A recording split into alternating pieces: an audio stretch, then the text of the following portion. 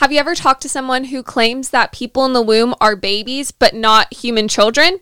We have, and it was a little confusing. Come debrief with us.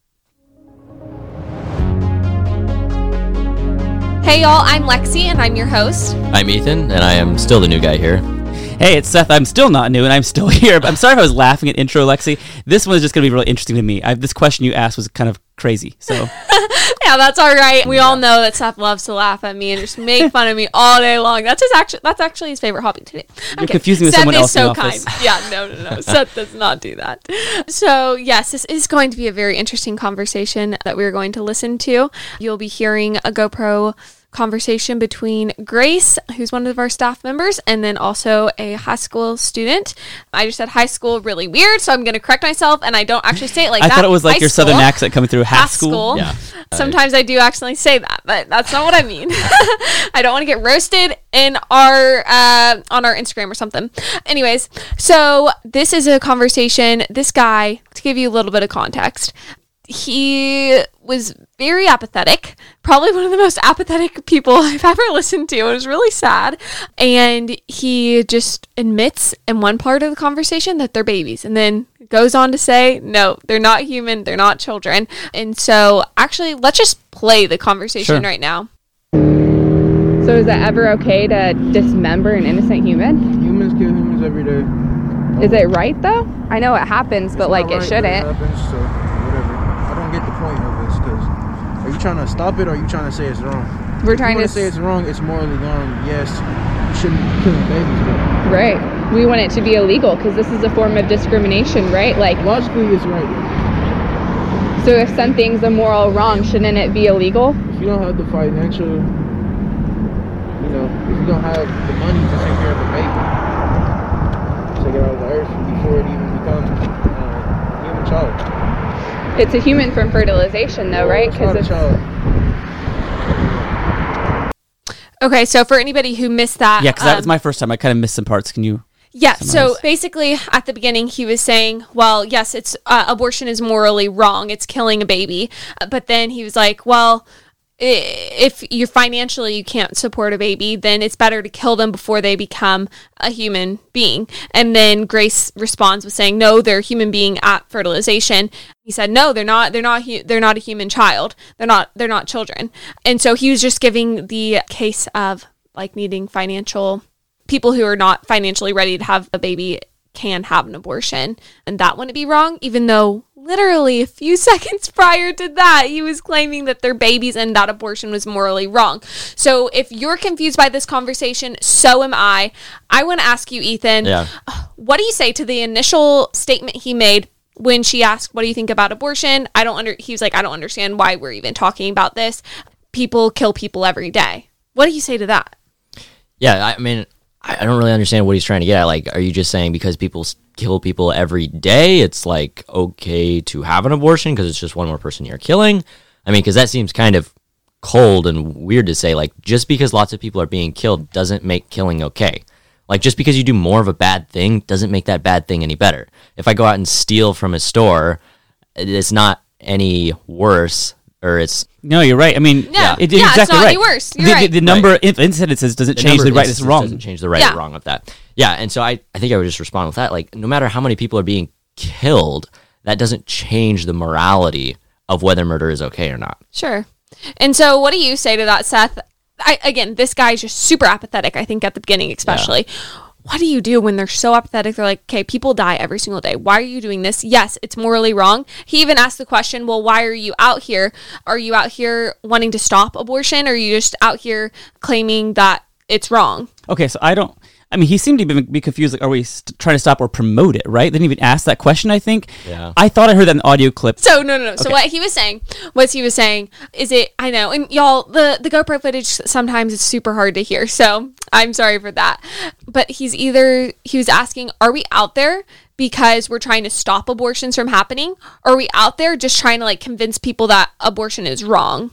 Like, because in his mind, those are two different things. Like, yeah, everybody can agree that abortion is wrong, but people are still going to do it. So you can't really stop people from doing that. We hear that all the time. People say, well, yeah, you can be out here, you can make abortion illegal, but people are still going to have abortions. So that's kind of his thing.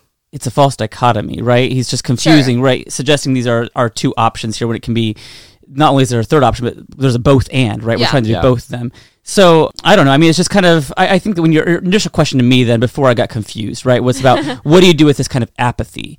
Yeah. Well, I mean, honestly, I think we have to understand what our mission, our goal, objective is as apologists, defenders, whatever you want to call us, right? We cannot convince every single person abortion is wrong, and it's even more challenging to think of convincing everyone they should care about it. There's very little we can do to inspire any kind of compassion in people. If seeing the dead bodies themselves does not awaken their concern, there's little I can do beyond that. Now, certainly there's some things we can strategy, like try to make it personal to them, and all those things are helpful by saying, like, what if you knew this girl who was pregnant with her baby? Would you want to help her? Like, trying to inspire compassion. But at the end of the day, it's still on him, whether he cares or not, for these people who are dying. Yeah, and I think that's good. I think that's right. And Grace is probably taken back a little bit whenever she was talking to him. And then he kind of shifts the conversation off of, yes, they're babies, abortion is wrong, and then straight onto, well, abortion is right in the case of being financially unstable. So what do you do at that point now that he was saying, admitting to you that the people in the womb are babies, but now he's claiming within 10 seconds that they're not? What do you do? I mean, you could just point that out to him. I don't know. With someone who's doing Sure, that, yeah. he's like, oh, they're babies. And then 10 seconds later, well, no, they're not actually humans. Do you know what the word baby means? Yeah, Like, that's good. Should we just redefine that word for you real quick? Like, a baby is a human in a very small stage of development. Like, and so I don't know why he does that. Because then it's hard to, like, does he actually think they are babies? Or does he actually think they're not human? So I think you really have to clarify with the person, like, what do you actually believe about the status of the unborn? Because it seems like you believe that they're human in this instance. Mm-hmm. But then in this instance, it seems that you're justifying abortion by saying that they're not human. So which is it? Yeah, that's good. Yeah, this all comes down to definitions, right? The debate always is about that. What is abortion? What does it mean for something to be morally wrong? Because clearly he kind of admits at some point, I got this from the audio, I think correctly, that he thought it was morally wrong, right? Yes. He did admit that, right? But I don't think he would really say it's wrong in the same way that killing toddlers is wrong, or abusing children in other ways. That is wrong, right? So we have to define what wrongness is, what that means, what is the baby in the womb. There's just a lot of confusion going on here. I think he's kind of he's playing in the vagueness, the abstractness, kind of saying, yeah, it's a human baby, but not really a baby in the same way that we're people or whatever. So what we need to do with it, people like him, is ask him what Ethan was suggesting is, can you define for us, explain, what do you mean when you say a human baby or a human person but not a baby? What does he mean by this? We need him to define those terms for us. That's really good. I think just simplifying the conversation, you don't have to give all of the best arguments or something, because you're not even really at this point trying to argue. We're just trying to get to the bottom of what that other person actually believes. And I think a lot of people use the term baby and then will correct themselves later on. I didn't mean to actually say that. Like, I hear that all the time. This guy may not even have realized that he just a few seconds prior said the word baby, especially if he was like looking at a photo of a child who was aborted. It's easy for you to just call that person a baby because they look like a baby. Yeah. And so he may have even just said that offhand without even really thinking about it, and then was like, oh, nope. Now that I'm getting questioned as to why I'm for abortion in this circumstance, I'm not going to say it's a baby. It's not even human yet. And so that's just super interesting. Stopping, pausing the conversation. Let's define our terms so then we can move forward. We can both be clear as to what we're saying. But that's so hard to do, right? So when you're on the street, so like this was a high school outreach, right? So Grace was outside of high school. We had our signs there talking to students walking by. It's so hard in conversation mode to stop, pause the conversation and say, we're stuck here, right? We're stuck here because we're using maybe the same words but different meanings. Can we pause and define these terms?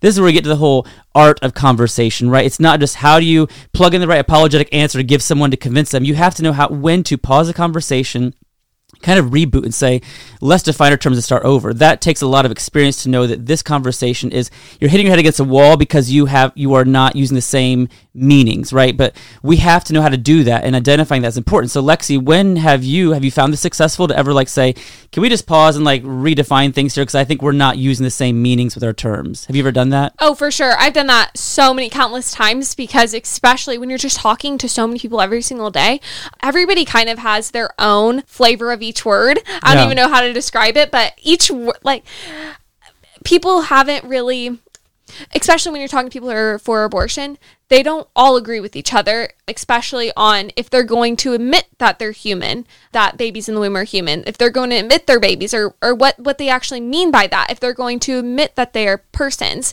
And so over and over and over, I ask, what do you mean by that? And I think especially for you, Ethan, as you're starting out, you did the summer internship with us and now are in the gap year internship. The more road trips you go on, the more conversations you'll have, the less you'll do of talking and the more you'll do of questioning. Yeah. And so have you even seen that contrast between the beginning of the summer to the end of the summer, the more questions you added into your conversations?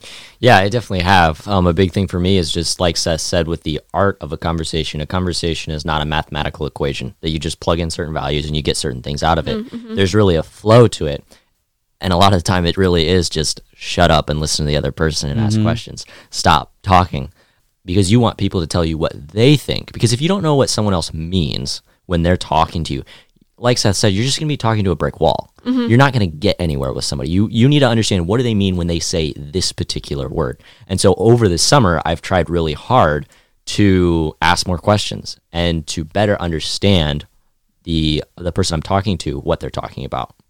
And I think that this guy we know he has like a heart problem, but I think he was really heavy-hearted. I don't know if he went through some sort of trauma or hardship in his life. I'm sure like everybody does to a degree, but he just had such a pessimistic view on life and on other people, and that people are just going to keep killing and there's nothing we can do to stop it, that I wonder if that really plays into it. And that goes deep into the types of conversations we're having. We can't just look at him and say, okay, yeah, we just need to give these 3 arguments and he'll be fine. No, I think there's a deeper problem here, especially with how apathetic he was at the beginning. It seems like there was so much evil in his life, or so much evil he's seen, that it's like too much to really even cope with even saying that something can stop, like some evil can actually be cut out. Right. It reminds me of, remember season 1 episode with Isaac, we learned the phrase Gen Z ennui, right? Yes. Like that was a term of like just this depression that a lot of Gen Z people have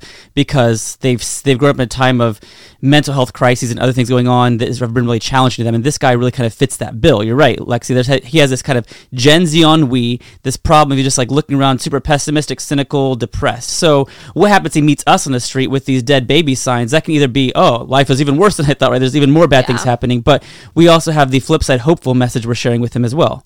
Definitely. And so let's get into that. We question, what do you mean by that? What do you mean by baby when you use that term? Why did you use that term? And then why are you saying that life doesn't begin at fertilization? Can you give any evidence for that? And then getting to the deeper heart of why do you think that evil will win? Basically, why do you think we can't do something to restrict this from happening in some sort of capacity? What do you do in that instance? Ethan's his name. That was like, I'm so new, she doesn't remember my name. It was almost like a little track. Sorry, Ethan. Ethan, what do you do in that circumstance when you're now trying to give him some hope? I kind of just want to be like, I know it's so bad. Like, we're even the ones saying, this is terrible. Like, the world is really evil, but we actually are the ones who have hope. What is that hope? I mean, that's the gospel. I mean, ultimately, when you're sharing with somebody who does seem to be just resigned to the fact that there's so much evil in the world and there just doesn't seem to be any light in the darkness, you want to redirect people to the cross and show them that there is light in the darkness. The darkness is being pushed back, and one day it will be eradicated completely, and that's Jesus Christ. Mm-hmm. And so I really think in that conversation, just pointing someone to the cross of saying, there is good news. This is the good news in the darkness. And I think that's important in all of our conversations, but especially in those conversations where people just seem so resigned to the fact that evil is dominating. And how does the gospel tie into also even his idea of a just abortion, I would say, when there is a financial crisis? How do you kind of connect that? Because I think there's hope for that couple who are struggling financially, and I think that their hope is still in God. So what do you say to that, Seth? Somebody who is facing financial crisis, or this guy who's claiming that, like, abortion is justified in that circumstance, how do you say, well, yes, that may be true, but abortion is still not your answer? Well, it reminds me a little bit about so much what we do is deprogramming, right? So there's been a lot of programming. This guy has experienced people saying the baby's not a human, not a person, whatever that may be, and abortion's fine, it's permissible. He has been hit with that programming for a long time. And the same is true when it comes to theology. There's a lot of confusion about like what is theologically correct, and so you have this idea that like the Christian life, if you have a Christian worldview, it's going to be a great, wonderful life free of suffering. There's nothing like that in the Bible, right? So this idea that your life is going to be free of suffering is theologically inaccurate. That's a broader conversation, but bringing to bear here, it matters because if you do believe in the gospel that Ethan just gave to you,